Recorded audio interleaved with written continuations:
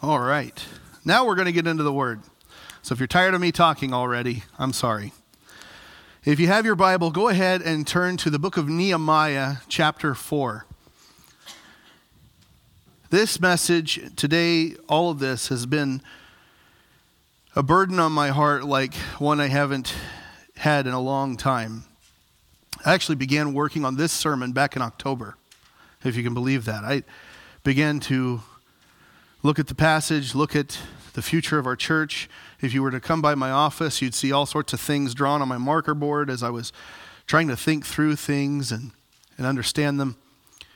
There are many things I want to cover and things as a church in alignment with the vision casting this morning that I hope you understand. But the overall question I hope to answer this morning, aside from the normal, what does the text mean? Where does this take us? And how does this get us closer to Christ? Aside from all that, I want to answer the question, what is next for Faith Assembly of God? Now, every Sunday, we should come in and say, Lord, take us where we need to be. That should be our prayer as we enter into the time of the Word and the worship and all of that. But back in October, as I began to put this together and piece this together, I believe the Lord is saying it's time for the sword and it's time for the trowel. And that'll make more sense as we go along. Beginning in verse 15, it reads, "Now it happened that when our enemies heard that it was known to us and that God had thwarted their counsel, then all of us returned to the wall, each one to his work. And it happened that from that day on, half of my young men carried on the work, while half of them took hold of the spears, the shields, the bows, and the breastplates, and the commanders were behind the whole house of Judah. Those who were rebuilding the wall and those who carried burdens took their load with one hand, doing the work, and the other holding a weapon. As for the builders, each wore his sword girded at his side as he built, while the trumpeter stood near me. I said to the nobles, the officials, and the rest of the people, the work is great and extensive, and we are separated on the wall, far from one another.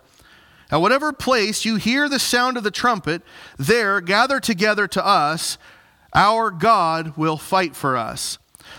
So we kept doing the work, with half of them holding spears from dawn until the stars came out. At that time, I also said to the people, "Let each man with his young man spend the night within Jerusalem, so that they may be a guard for us by night and a worker by day." So neither I, my brothers, my young men, nor the men of the guard who followed me, none of us removed our clothes. Each took his weapon, even to the water. Charles Spurgeon would speak on this text and many others, and he would speak of the sword and the trowel, the fight against sin and the labor of the Christian. This is the picture of our text this morning, and it's also, whether we realize it or not, that is the mission of the church, the sword and the trowel. In the passage, we see it in practice. Half of the men are ready to fight, half are in constant work. Now, I want to be very clear this morning, as I hope I've made clear in the past. I am not Nehemiah in this as some sort of allegory, okay? We are not post-exile Israel here. But God is still God, and there's a lot we can learn from this passage of Scripture. And the one thing I hope you take away is simply this, if you're taking notes: now is the time to build, but prepare for a fight. I'll say that again. Now is the time to build, but prepare for a fight. For 4.5 years, we've been here trying to change the reputation of our church in this town. Scripture says in Proverbs 24:27, "Establish your work outside and make it ready for yourself in the field, and afterwards you shall build your house." Now's the time to build. But how many of you know once you start to build, that's when the struggles always pop up? That's when the fight seems to find you.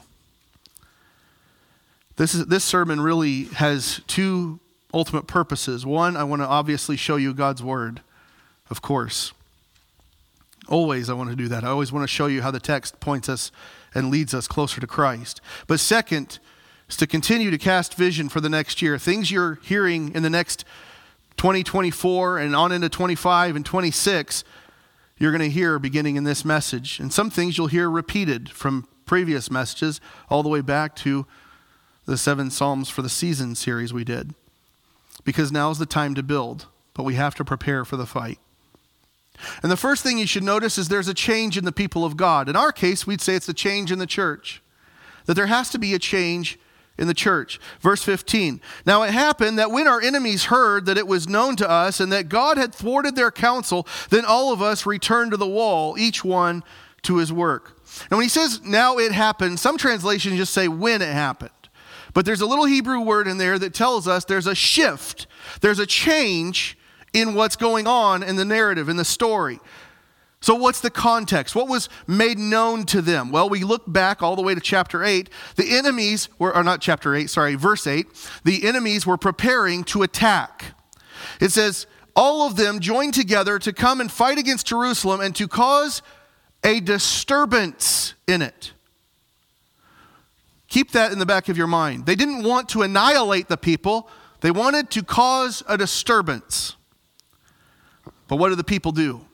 They pray. And while Nehemiah stationed the people by families with their swords, their spears, their bows ready, the people still get scared. And while Nehemiah 4:14 says, then I saw their fear. And he's not talking about the enemies there. He's talking about the people. He says, I saw their fear, and I arose, and I said to the nobles, the officials, and the rest of the people, do not fear them. Remember the Lord who is great and fearsome, and fight for your brothers, your sons, your daughters, your wives, and your houses. Church, we have to stop being afraid. We have to stop living in fear. The enemies heard, and it was known to them, yet it was the people who were afraid. This cannot be the case with God's people. This cannot be the case with the church. We, like the psalmist, Psalm 27, we sing, Yahweh is my light and my salvation. Whom shall I fear? Yahweh is the strong defense of my life. Whom shall I dread? In other words, who's got anything on me if God is really my salvation? Paul tells Timothy, God has not given us a spirit of timidity or fear, but of power, love, and self-discipline. God thwarted their counsel, the counsel of the enemies. How did he do that? By making sure the Jews who lived near them came and talked to Nehemiah. Once they were aware of the enemy scheme, they were prepared to get back to work. Now, the word work there in the Hebrew, it means they were prepared to get back to their business, to their job, to their mission. This is where people, and especially churches, will often fail. They get complacent. They get fearful. They get sidetracked. They don't get back on mission. We cannot fulfill our mission. We cannot be the church that I believe God is raising us up to be if we're afraid to work or afraid to fight for it because we're afraid to fail. This may be hard for some people to hear. It's hard for me to hear this simple statement, but believe it or not, failure is inevitable on the road to success. The greatest enemy we're going to face as Faith Assembly of God moves forward isn't out there. It's not the devil. It's ourselves. It's our own complacency, our own frustration with one another, and more importantly, our own poisonous passivity. Verse 16 goes on and says, and it happened that from that day on, half of my young men carried on the work, while half of them took hold of the spears, the shields, the bows, and the breastplates, and the commanders were behind the whole house of Judah. He says, and it happened on that day, from that day on. Again, there's a change. It happened. There's a point in the history of God's people that the narrative begins to change. Half of them did the work. Half of them were ready for war. We see something very similar in Acts chapter 6 when there's a disturbance within the church. And so they create this whole new position, the diakonos, the deacon.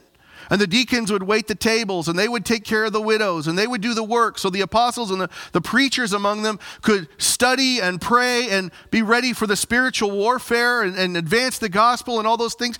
And nowhere in Acts chapter 6 does it say the deacons are less important than the apostles and the preachers, because they were all doing what they could for the church. They were all fulfilling their role. They just had a different role.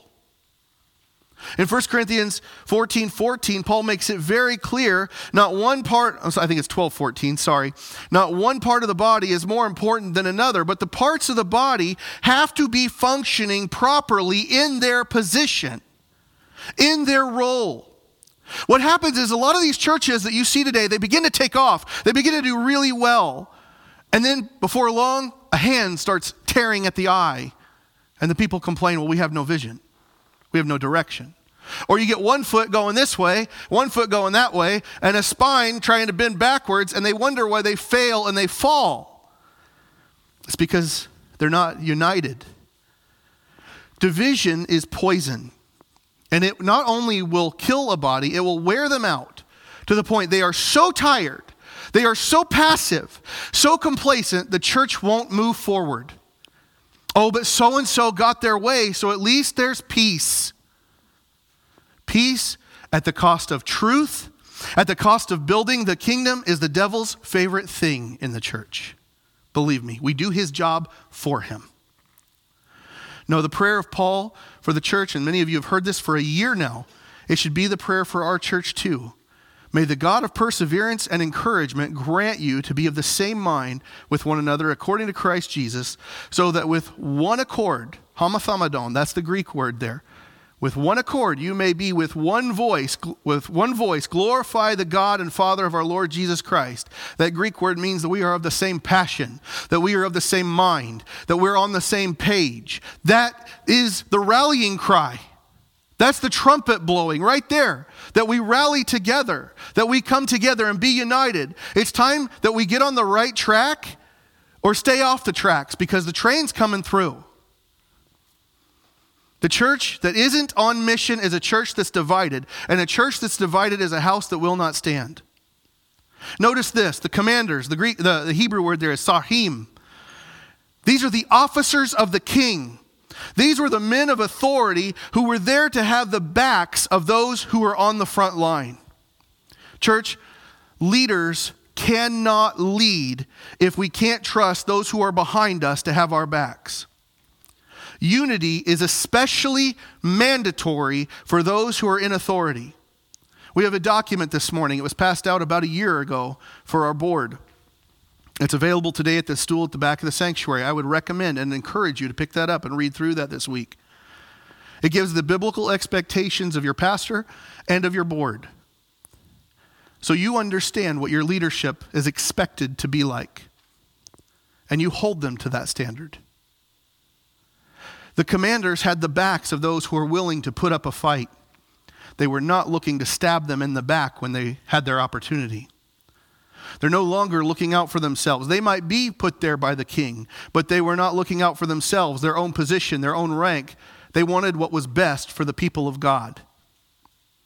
The people were no longer passive. They were active. They were working. They were ready to rumble should the time come. This has to be us. This has to be the church. Now's the time to build, but be ready for what comes our way as we do it. The second thing I hope you see is the consistent construction. Now I say that, consistent construction, and some of you who were here 4 years ago, oh, he's going to remodel the sanctuary again. No. Bear with me, okay? Verse 17, those who were rebuilding the wall and those who carried burdens took their load with one hand doing the work and the other holding a weapon. There are two distinct groups here. We can understand this. These people were diverse, even amongst themselves. In fact, in one place it says Nehemiah separated them by families. He did this on purpose. And the thing about the exile, they're all coming back from the Babylonian exile, by the way. And those who were carried off, they were mostly scholars, teachers, royalty, the mighty men, the fighters. Those who were left, they were the poorest people of the land. They were your small town farmers, vine dressers. That's what it says in 2 Kings 25:12. The captain of the guard left some of the poorest of the land to be vine dressers and plowmen. So Nehemiah not only had to get them to work, he had to train them for the job. He had to make sure they knew how to fight and how to build. What's the job of the pastor? Ephesians 4:12, for the equipping of the saints, for the work of service, to the building up of the body of Christ. That's what we're doing this morning. That's what we're doing every Sunday morning, by the way, and every Wednesday night, equipping the saints for the building of the body. Now notice this. They were able to carry on their work with one hand, and in the other, they could carry a weapon. One commentator I read said that weapon probably wasn't a sword. These men were the porters. They were carrying heavy objects from one place to another. In fact, their weapon these particular people was probably just a rock. That application writes itself. See, we think of them as carrying a sword. We think of them as mighty fighters. And the builders clearly carried swords. That doesn't mean they were great fighters, but they did get to carry swords. These are the ones who are carrying supplies, carrying the bricks, and they'd carry what they could. And on the other hand, probably just carried a rock. Be about the work, carry what you can, church. I've heard some people say the equivalent of, I don't have a sword, I don't have a spear, but you've got a rock. I don't know the scriptures like Pastor Jeff. I can't think on my feet like Wes does. I don't have the experiences like Randy. I don't have the boldness Joel has and things like that. I've heard that excuse in this church for 4.5 years. I don't have the ability that person's got, so I can't do anything. No, you've got a testimony. You've got a rock. Do you know the gospel? Because if you've been in this church for one service, for 4 years now at least, I guarantee you have heard the gospel at some point, and you can carry that forward in your own life. What's the gospel, Pastor Jeff? 1 Corinthians 15, 3 and 4. Christ died for our sins, according to the scriptures, was buried. He was raised on the third day, according to the scriptures. It's that simple. It's that simple. Take it and give that to someone, and let the Holy Spirit do his job. You can share that with someone. I know you can. Moses was not articulate. Peter stuck his foot in his mouth more than I do. Paul was at times a very timid preacher by his own admission, but God used them. He used their words. You share the gospel, let the Holy Spirit do his job. If they reject it, it's not on you. You take them to the kitchen. Let the Holy Spirit cook. Let him feed them. And if the enemy comes, throw your rock, your testimony. Even if it's just, I was raised in church my whole life. Pastor, I don't have a good testimony. That is a lie. The devil has told you from time immortal that because you weren't on drugs or because you weren't in a Harley gang or something like that, your testimony means less than. It does not. You know what God saved you from? And you can share that. Your testimony is a weapon against the enemy, and it may not be a big flashy sword. It may not be a big booming bazooka. It may just be a rock, but a rock in the hands of the Almighty God slays giants. See, we read David and Goliath and we think, oh, David's such a hero. No, God is the hero. God is the one who caused that giant to fall. David was just obedient. He threw the rock. We're not David, but God is still God. We've got to be about doing the work with one hand and ready to rumble with the other. What's the work? Advancing the gospel, building the church. Verse 18. As for the builders, each wore his sword girded at his side as he built, while the trumpeter stood near me. Who are the builders? Well, the Hebrew word there is bonim. These were men who had set their heart on the rebuilding of the wall. They set their heart on building back what the enemy had torn down. The word in this tense actually is they're not the builders, they're the rebuilders. These were men who understood the task. These were men who knew the job needed to get done. And they may not have been engineers, construction workers, masons, but they were willing to do the work. They weren't the manual labor types. These were shepherds, farmers, low class, people the Babylonians looked at and said, no, you stay here. We can't do anything with you. And yet here they are, sword on the hip, ready to fight, and ears listening for the rallying cry of the trumpet. The trumpeter stood near Nehemiah because he was with the watchman. Nehemiah is watching over the work, and he's watching out for danger. When Nehemiah tells him to sound the trumpet, it's so everyone from all over the wall can not just carry on and do their own thing. It's so they hear the blowing of the trumpet and they rally. They listen. Hear the blast of the ram's horn. Hear the shofar. Get in line and follow, ready to fight. Like Gideon in Judges 3, the priests, like Moses, like Joshua, the horn was a place to run to reunite, to retool, to refocus, to prepare for battle. Church, that's the Lord's day. That's Sunday morning worship for us. This is the rally cry. This is the place where we get fed and taught and ready to go back to work for the kingdom. Now imagine one of those workers sees Nehemiah walking by and the guy with the big ram's horn on his side, and he says, well, we really don't need that guy. We don't need a trumpet. We can all see the danger for ourselves. We don't need him to point it out and call it out if they're busy with the work they do, because they're focused on the mission. When the trumpet blast goes off, they have to be ready to fall in line. Nehemiah is leading them with the authority the king gave him, by the way. But at any point in time, at any stage of this rebuild project, Sanballat, Tobiah, the enemies, the people around them, the city, they could rise up and they could cause some problems. What did he say? That they would cause a disturbance. Why would they cause a disturbance? Because they don't want to annihilate the people. They don't want to shut it down. They don't want to kill. Today they don't want to kill the church. They just want you to stop. And if Sanballat and Tobiah come along and they cause a big enough ruckus, the Persian king will go, you know what, guys, we tried it. It's not worth it. Let's just quit. Let's just stop. Get the workmen to stop. Get the message to stop. Stop rebuilding the church.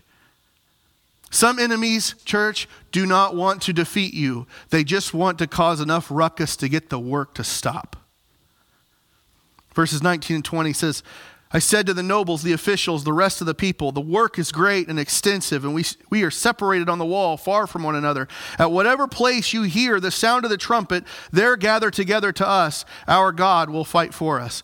He says, I said, but the language is actually, I ordered, I commanded the nobles. The nobles were the ruling class. The Hebrew word is horim. They were the upper class. And guess what? They were working together to build the wall. He said to the officials, the seganim, the people who held a political office, and yet here they are working together to rebuild the wall. The rest of the people, Yiteraim is the word. Anyone else who would listen, and this was a majority of the people, that's why he says this. Anyone else who would listen was also working to rebuild the wall. In other words, it doesn't matter where you come from. It doesn't matter your station or where you think you belong.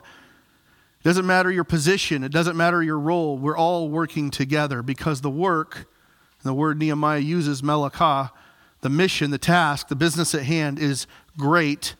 It's very large. It's more than an average task. It's more than what can normally be done. And it's extensive. The Hebrew is rehabeh, and it means it's far-reaching. It's spread out. And one of the other meanings is it's greedy. It's time-consuming. It's demanding of our energy. It's demanding all that we have. What better way to describe the mission of the church? We have a task at hand, and it's bigger than me, and it's bigger than you. But with God behind us, the Holy Spirit leading us, it is not bigger than us if we're persistent in the work. Jesus said, the harvest is plentiful, but the workers are few. Therefore, pray earnestly to the Lord of the harvest to send out workers into his harvest. The harvest is great, it's extensive, and it's a big work, but we can do it. We can do it, but there's still that problem, you understand. We're separated on the wall, far from one another. If we're going to move forward, we have to recognize and we have to own some things. I'm not a perfect pastor. I admit that. I've said that already this morning.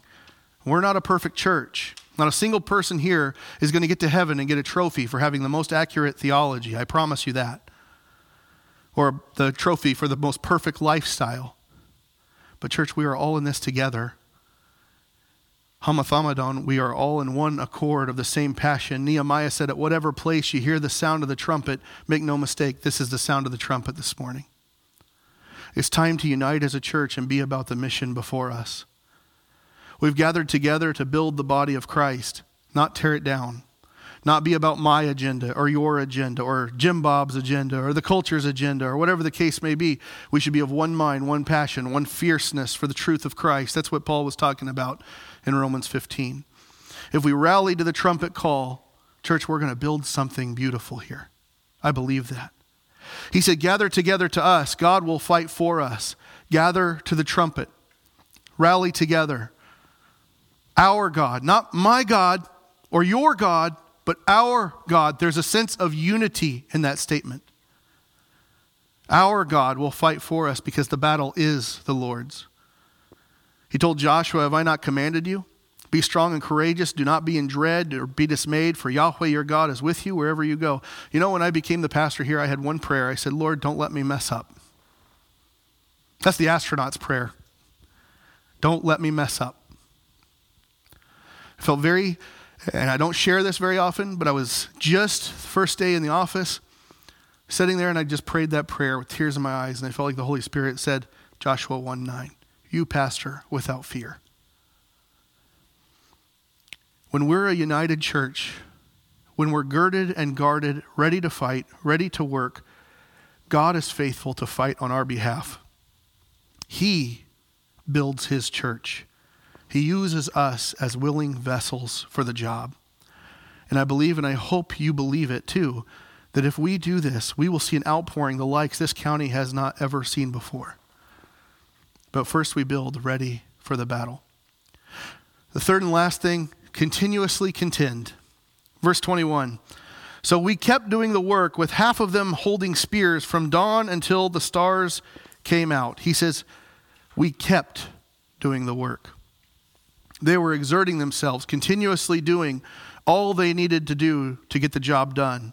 They didn't let up. They didn't stop. They continuously contend until the stars come out. That's how strong their dedication is. Typically, the work would end at sundown and they'd go home, back to their own little villages and things like that. Not here, not when the rebuild is on, not when there's work to do. They worked until the stars were visible, but notice they still had half the people holding spears.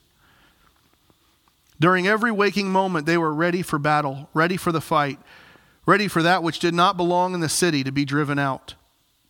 The young men holding the spears, watching over their brothers to make sure they were safe, make sure they were secure, and in turn, they trusted them to be doing the good work. And they'd work until they couldn't, they'd sleep, and before the sun was coming up, they were getting ready to go again, get back at it, continuously contending for the labor to get done. When we labor, when we work, Paul tells us, whatever you do, do your work heartily as for the Lord rather than for men, knowing that from the Lord you'll receive the reward of the inheritance. Serve the Lord Christ. Church, our labor is rebuilding the body. That's the obligation of the church. Working from dawn until the stars come out. That's what it means to continuously contend. As long as we're able, we are to be tools in the hands of our Savior for the building of his church. Paul tells Timothy, fight the good fight of faith. Take hold of the eternal life to which you were called. And you made the good confession in the presence of many witnesses. You see, Timothy's testimony was carrying him in the work. The fight lasts all day, every day, from the moment we wake up until the moment we go to sleep. It's not just a struggle with the flesh. It's not just our own sins we fight with, but we relate to that. We keep our focus, take every thought captive. Because if we don't, we'll start to spiral. We'll start to lose our focus. Paul, again, he tells Timothy, keep the commandments without stain or reproach until the appearing of our Lord Jesus Christ.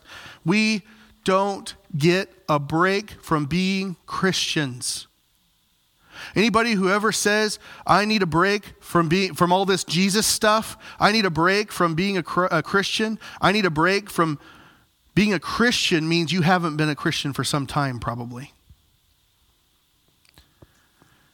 I think it was A.W. Tozer who said, a man will fall in private long before he falls in public. We don't get a break from the Christian life.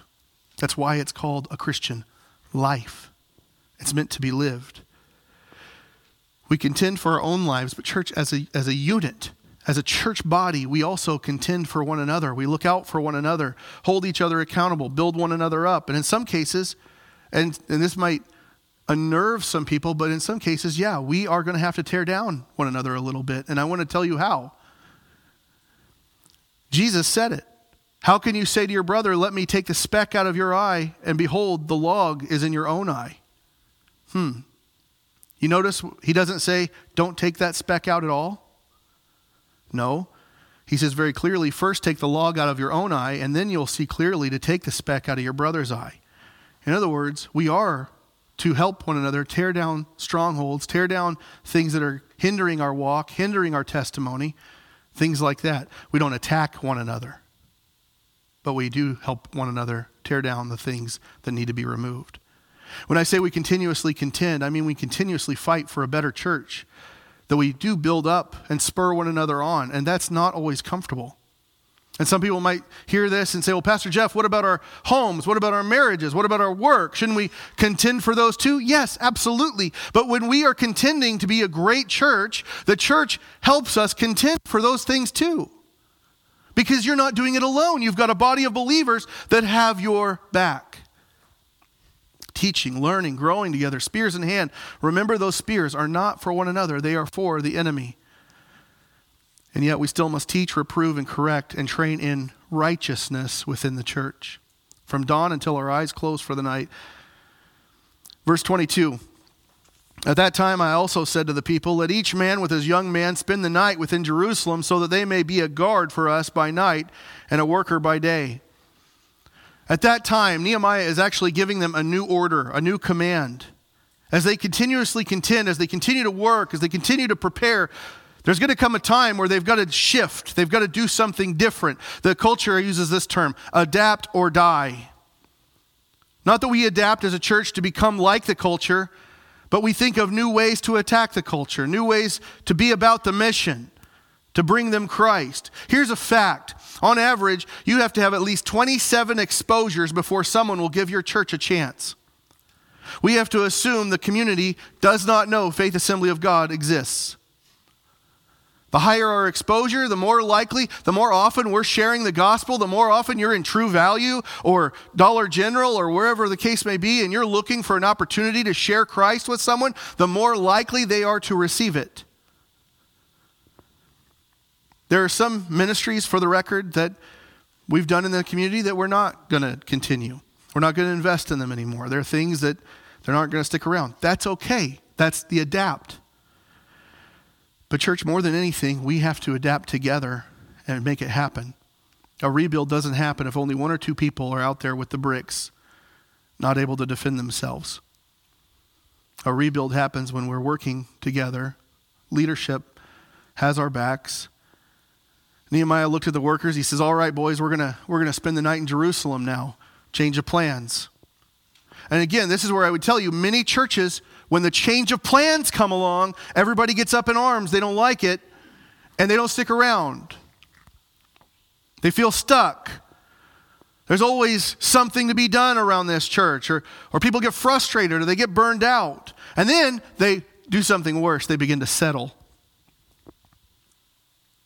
Or they become stagnant. This is where churches stay average, by the way.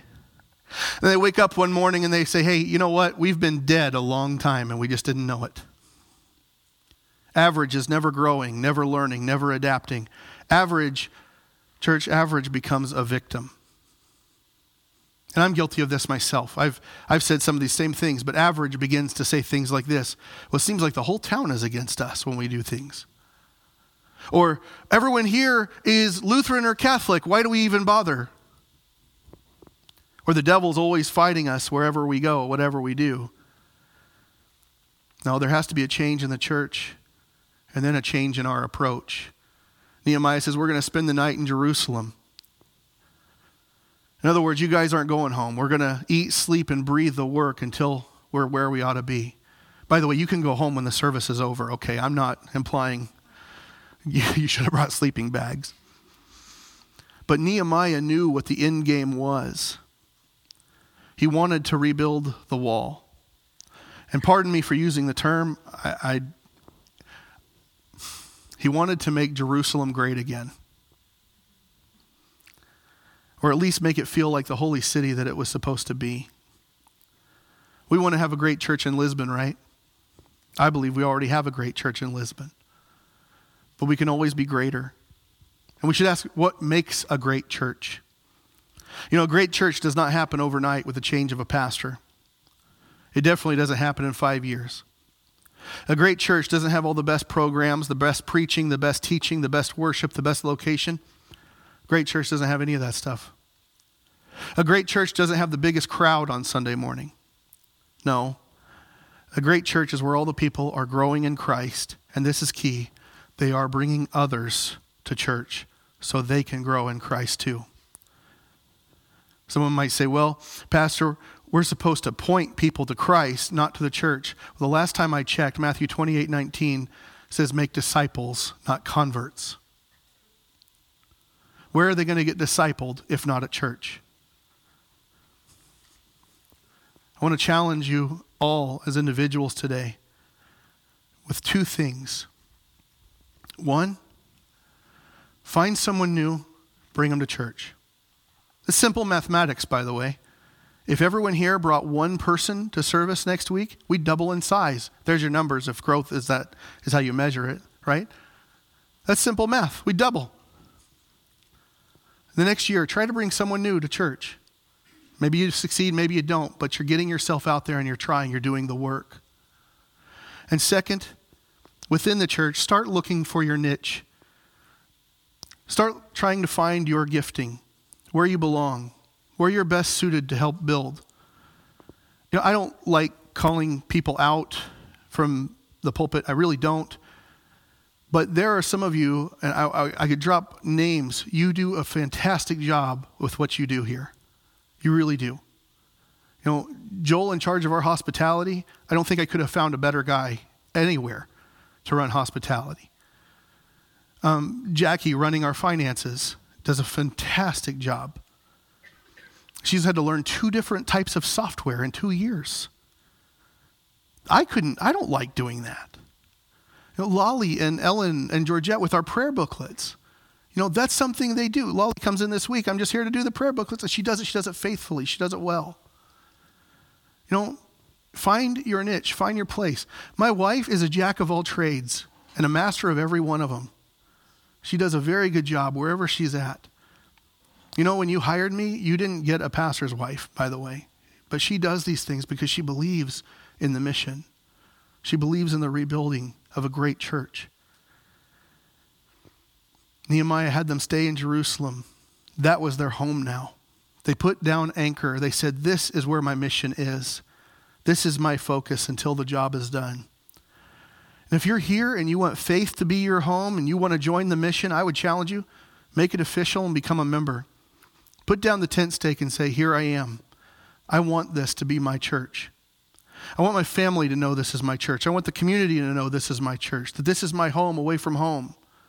I'm willing to spend day and night on the mission and guard at night, work by day. That's what the people rebuilding modeled for us. So that in verse 23, so neither I, my brothers, my young men, nor the men of the guard who followed me, none of us removed our clothes. Each took his weapon, even to the water. None of them even stopped to do their laundry. And that's where the analogy ends. Okay? Please wash your clothes. I joke, but he's saying all the workers were so focused on the mission. That's the point of the first part of verse 23. They constantly kept themselves ready for the work and ready for the fight. They took their sword with them even to the water, and some translations make it clearer that they weren't bathing in it. They were going to get water to drink. The sword was always in their hand while they did their job. The trowel was ready for the wall to spread the mortar and lay another brick. The trowel for the wall, the sword for the enemy. The Latin phrase is ora et labora, pray and work. That's what the Christian life is like. This is the way the church must operate.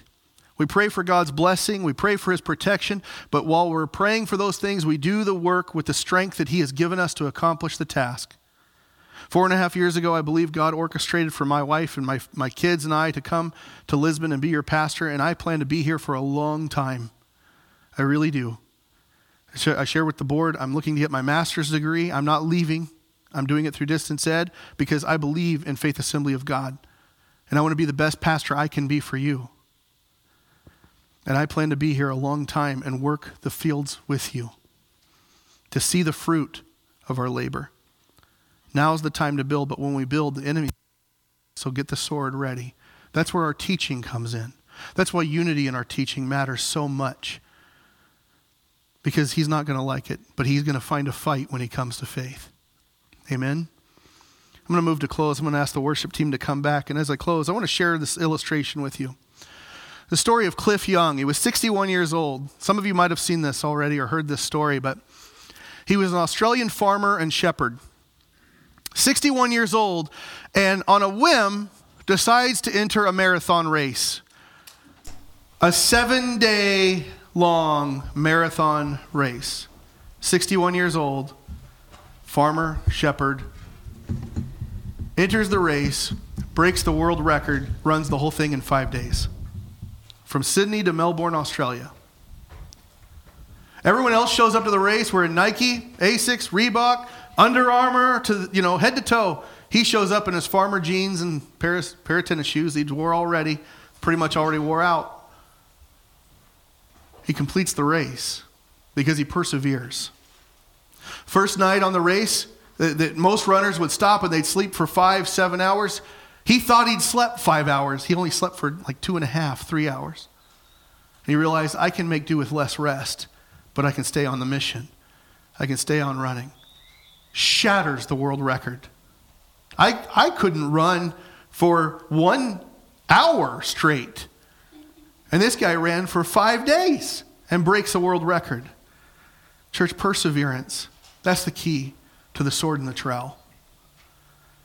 Perseverance is something we don't think of enough. We give up so easy. When the church gets hard, we just go to the church down the street, right? Jobs are too hard. I'll quit and I'll find another one. My marriage doesn't make me happy anymore. This friendship's too much work. We say things like that. When we don't get what we want, we take our ball and we go home. This is not the church's way. It has never been the church's way, and it can't be that way now. We can't give up just because we're not seeing the results we want. We adapt and we run our race. There has to be a change when it comes to the church as we consistently construct and continuously contend. We build ready for a fight. And with that said, we're going to get ready for 2024 as we close today, as we worship. Would you stand with us today as we close the service?